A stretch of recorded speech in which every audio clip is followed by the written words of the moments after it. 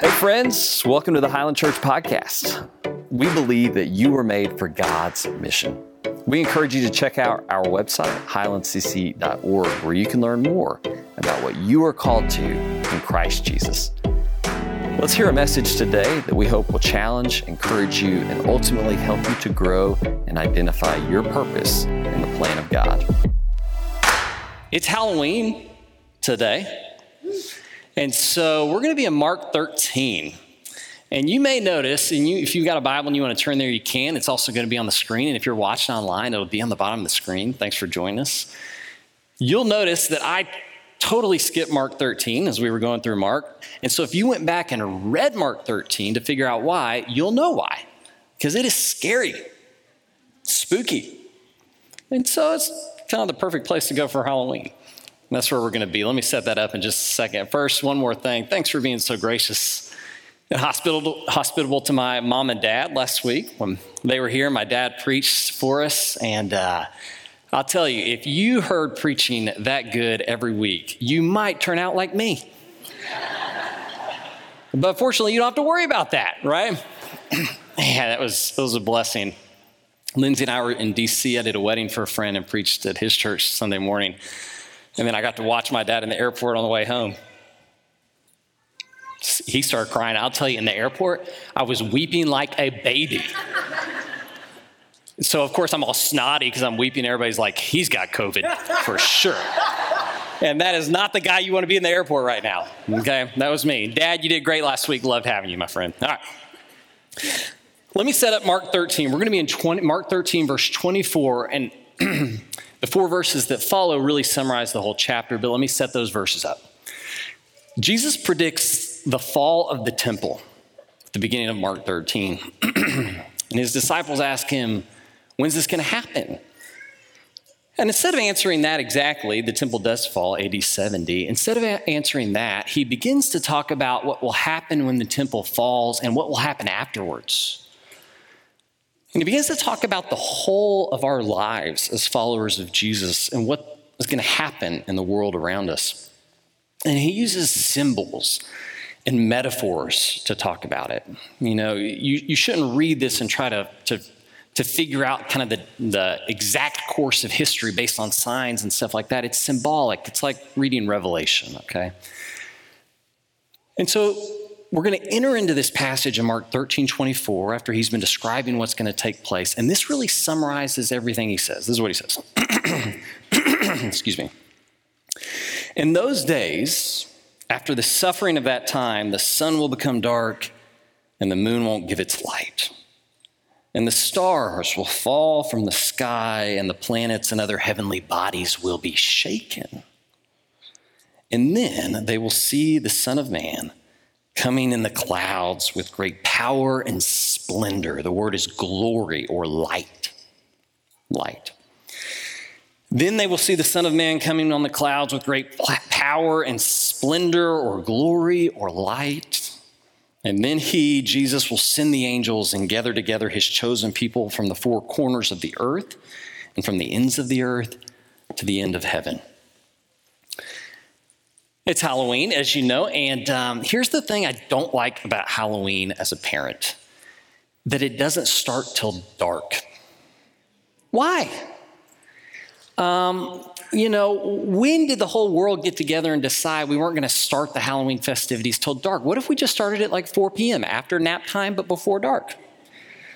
You know, those spiders and cobwebs and ghosts aren't scary to my kids during the day. They're just silly. But you turn off the lights and it's a recipe for scaring all the small humans in the Gentry family. Why?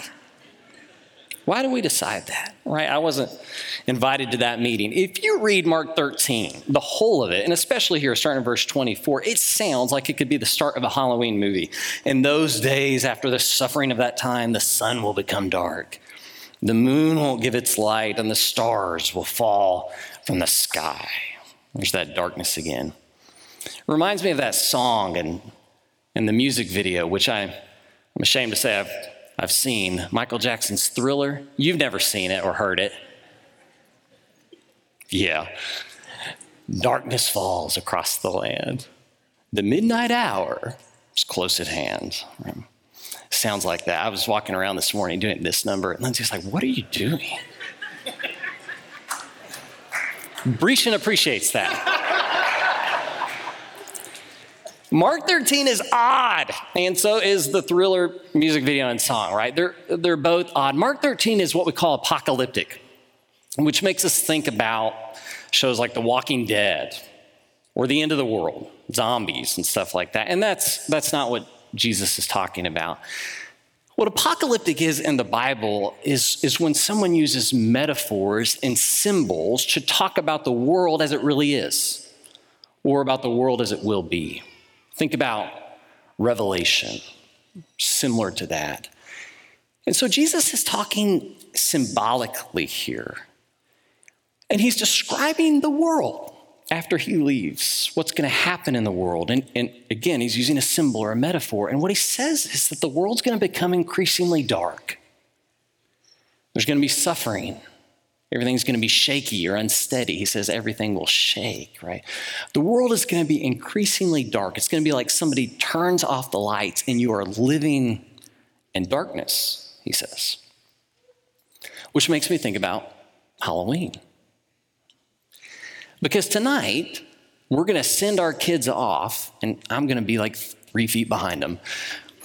We're going to send our kids off into the dark. Jesus, this is his farewell discourse, is what we call it, kind of the last talk he gives to the disciples as he's about to send them off into the dark. And the question is, how do I live in a world of darkness? I'll tell you what my boys think. They think that the way to face the darkness is to fight it. We've been trying to decide what they should be for Halloween. And I say we, I mean they, and they've been thinking about it since Christmas. At first, they wanted to be Captain America, and then they wanted to be Iron Man, Aquaman. You know, they've gone through all of them. But what they settled on was ninjas. Okay. And the reason they picked ninjas is because we went to the costume store, and they noticed that if they got the ninja costume, then they also got the nunchucks or the sword. You know, they wanted the weapons that came with this. So we bought them ninja costumes, and those nunchucks and swords broke on the drive home, which caused 3 meltdowns in my car on the way home. But think about that. They think my 3 little ninjas, Rocky, Colt, and Tum Tum, they think the way to face the darkness is to fight it with weapons. And then I think about the little girls that I know. Little girls are so different from little boys. We've got this little girl in our neighborhood who our boys run around with, and recently she talked our boys into doing a diet cleanse with her. She's 9. And our boys are like, what's a diet cleanse? And she says, you eat healthy stuff and you drink water. And they're like, okay. The next morning they woke up, and what she doesn't know, is that they spent about 10 minutes debating whether Cinnamon Toast Crunch counts. And then they decided they just didn't care. They ate. The little girls I know tonight are going to be princesses. They're going to be queens. They think if they can be beautiful enough, they can keep the darkness at bay. Think about that. Think about that. And then you have your teenagers. And you know, there's always the teenagers that run around on Halloween night too. And noticeably, they're no longer princesses and they're no longer ninjas. You know, they're grim reapers and they're witches and they're scary things. And my hunch is that our teenagers are as afraid of the dark as my kids are, as I am. But it's easy to convince yourself when you're a teen that maybe the best way to keep the darkness away is to dabble in it. Maybe you can make the darkness not so scary if you experiment just a little with it. And then there are those of you, and in the chapel several raise their hands, don't do this. Then there are those of you who tonight are going to shut your doors, turn off your porch lights, pull the car in their garage, go to bed early, and hope nobody rings the bell. Hope that darkness doesn't know that you're home, right? Here's what I think scares us about the dark. And this is something the Bible pulls together again and again, and I'll show you that in a second. I think what scares us about the darkness of our lives is death. I came across a story recently, this young mom who was widowed. She had a daughter who was 8. One October day, her daughter comes storming into the house. She throws her bike down on the ground. She says, "I'm never riding my bike again." And her mom looks out the window. She's trying to make sense of this. And she looks out the window, and the neighbor has erected a makeshift graveyard in their front yard. These styrofoam rest in peace gravestones and these plastic skeletal hands coming up from the ground. We're scared of death. You know that? Death used to be a pretty regular part of life. You know, there was a time in the not so distant past that when pretty much everybody who died or passed away was displayed in their own home, in a room in the home called the what? Parlor. Mid-20th century, some homemaker magazines realized that people weren't doing that as much because now we had a funeral parlor. So those homemaker magazines renamed that room in your house. You know what they named it? The living room. The living room. We're scared of death. We're scared of it. What the Bible says is that the darkness of our world, the confusion, the disorientation, the scariness is tied to our fear of death. And isn't it odd that one night a year we embrace death? It speaks to the confusion of the dark on our minds. If we can make death inflatable, maybe it won't haunt us. You know. So let me show you something about scripture here. Pull up John 3, Will, if you don't mind. This is John 3, 19 through 20. I was talking to a young man this week. Awesome young man. I love this guy. And he's somebody who's thinking about stepping out from a world or a life of darkness into the light of Jesus Christ. And what he asked me, Eric, he said, "Eric, you know, here's the thing. I can't understand why I should stop doing those things if Jesus is just going to always forgive me. And there's no consequences when I do the wrong thing." And I'm not going to, tell you everything about this young man's life, but his life is a wreck. And that's why he was talking with me. And I said, no consequences. There are absolutely consequences for the things we decide to do in the dark. Listen to what we read in John. In John describes Jesus in chapter 1 as the light and the life. So the opposite would be darkness and death. And then he says this, the light came into the world and people loved darkness more than the light, for their actions are evil. And all who do wicked things hate the light. They don't come to the light for fear that their actions will be exposed to the light. Well, how could people love darkness? I mean, you think about on Halloween night, all these people coming and going in the dark. How could people possibly love that? And Paul says in Ephesians, it's because we were dead. And the dead like the dark, is what he says. You were dead as a result of those things that we did wrong. He goes on to say, you were once darkness. Wake up, sleeper. Get up from the dead. So, Halloween is its own kind of apocalyptic or symbolic world. It's telling this story about humanity. This tendency we have to be drawn in by the dark to those things that lead to death. And it makes sense of the world around us, why the world would embrace things that we can't imagine them possibly embracing. It's because they are caught up in the dark, trying to navigate life, trying to find their way through this world in the dark. Can you imagine how hard that is? Can you imagine how hard that is? Let me tell you about this family in our old neighborhood. Lindsay's sitting down here where we've trick-or-treated for the last few years, and we're actually going to go back in that neighborhood this evening. Every year, this one family in our neighborhood on Halloween would string up all their Christmas lights in their yard. And the whole house would just glow. And you would come to the house and they would have a fire going in this fire pit in their front yard. And then on this table beside the fire, there was everything you needed for s'mores. Marshmallows, chocolate, graham crackers. And there was this guy who was standing there and he would say, you want some more? And you'd say, how can I have some more if I haven't had anything? And he'd say, you're killing me, Smalls. Every time. Sandlot. They'd have everything you need for s'mores. And then they had this other table where they had these thermoses full of hot cocoa. And so one of the kids' jobs, instead of trick-or-treating this kid, his whole job was to go and fill these thermoses with hot cocoa all night long. So he's just going back and forth to the microwave, making hot cocoa. And they brought out every lawn chair that they had, and none of the lawn chairs matched, and they put them out in their front yard around the fire. And then they hung up this white bed sheet, and they would display a Halloween movie on this bed sheet in the front yard. And it wasn't anything scary. It was like Spookly the Pumpkin or Casper the Friendly Ghost. And they would invite everybody to just come into their front yard under these Christmas lights and watch Spookly the Pumpkin and eat s'mores and hot cocoa. And you know, the funniest thing happened. By the end of the night, everybody in the neighborhood is there. Everybody's there. You know, drawn in by this light. In this dark world, drawn by this light and the blessings that are there. Makes you think about what Jesus said. Last week, my dad talked about us as the salt of the earth. Right after that, you remember what he says, Matthew 5, you are the light of the world. A city on top of a hill cannot be hidden.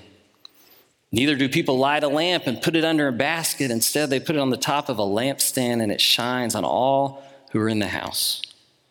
And in the same way, let your light shine before people, so that they can see the good things you do and praise your Father who's in heaven. Man, I've been thinking about this all week.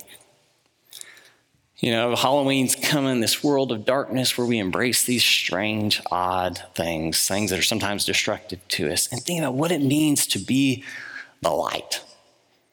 And so I started gathering supplies for Halloween. I'm trying to get ready for this, and I'm committed to being the light this year in my neighborhood. I'm really excited about this. So I started collecting stuff, and Russ got a picture of what I'm going to hand out tonight at Halloween. Get a little bit closer. Let's a little bit closer. I want you to really see this.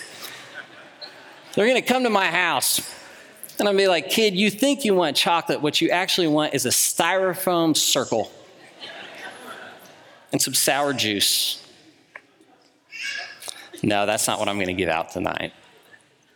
I'm going to give away my kids' candy is what I'm going to do tonight. Hey, think about this. Think about this with me. All right, think about this with me. Isn't there something special as people called to be the light of the world, people called to love our neighbors, that on one night of the year, our neighbors are going to come to us? They're going to come ringing your doorbell tonight. Are the lights going to be on? You're the light of the world, he says. And I think, you know, we think about the darkness, and the darkness is scary, absolutely. And there are times to fight the darkness, to resist the darkness, absolutely.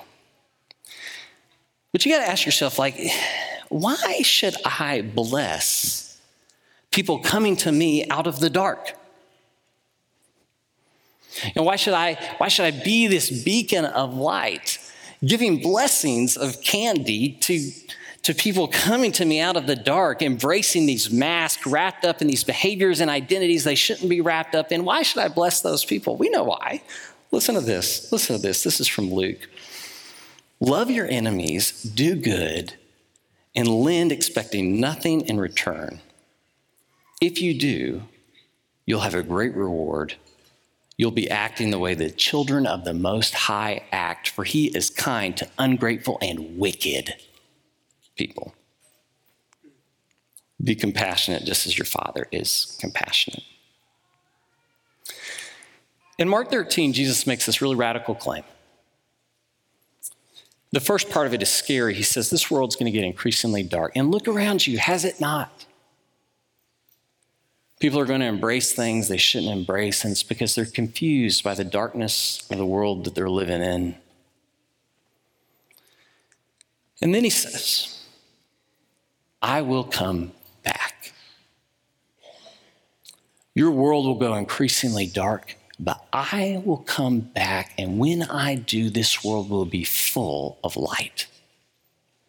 And by that light, my angels will go out and they will collect from the farthest reaches of the earth to the farthest reaches of heaven. Those are dead or alive. They will collect all who belong to me, and they will be drawn once and for all into my glorious light. Peter says, you were called out of darkness into his marvelous light. The light within us, the light that shines through us, is not ours, it is his. We are this vessel for this eternal, glorious, powerful light to reach a world in darkness that they might be drawn into it and receive the blessings to be found there.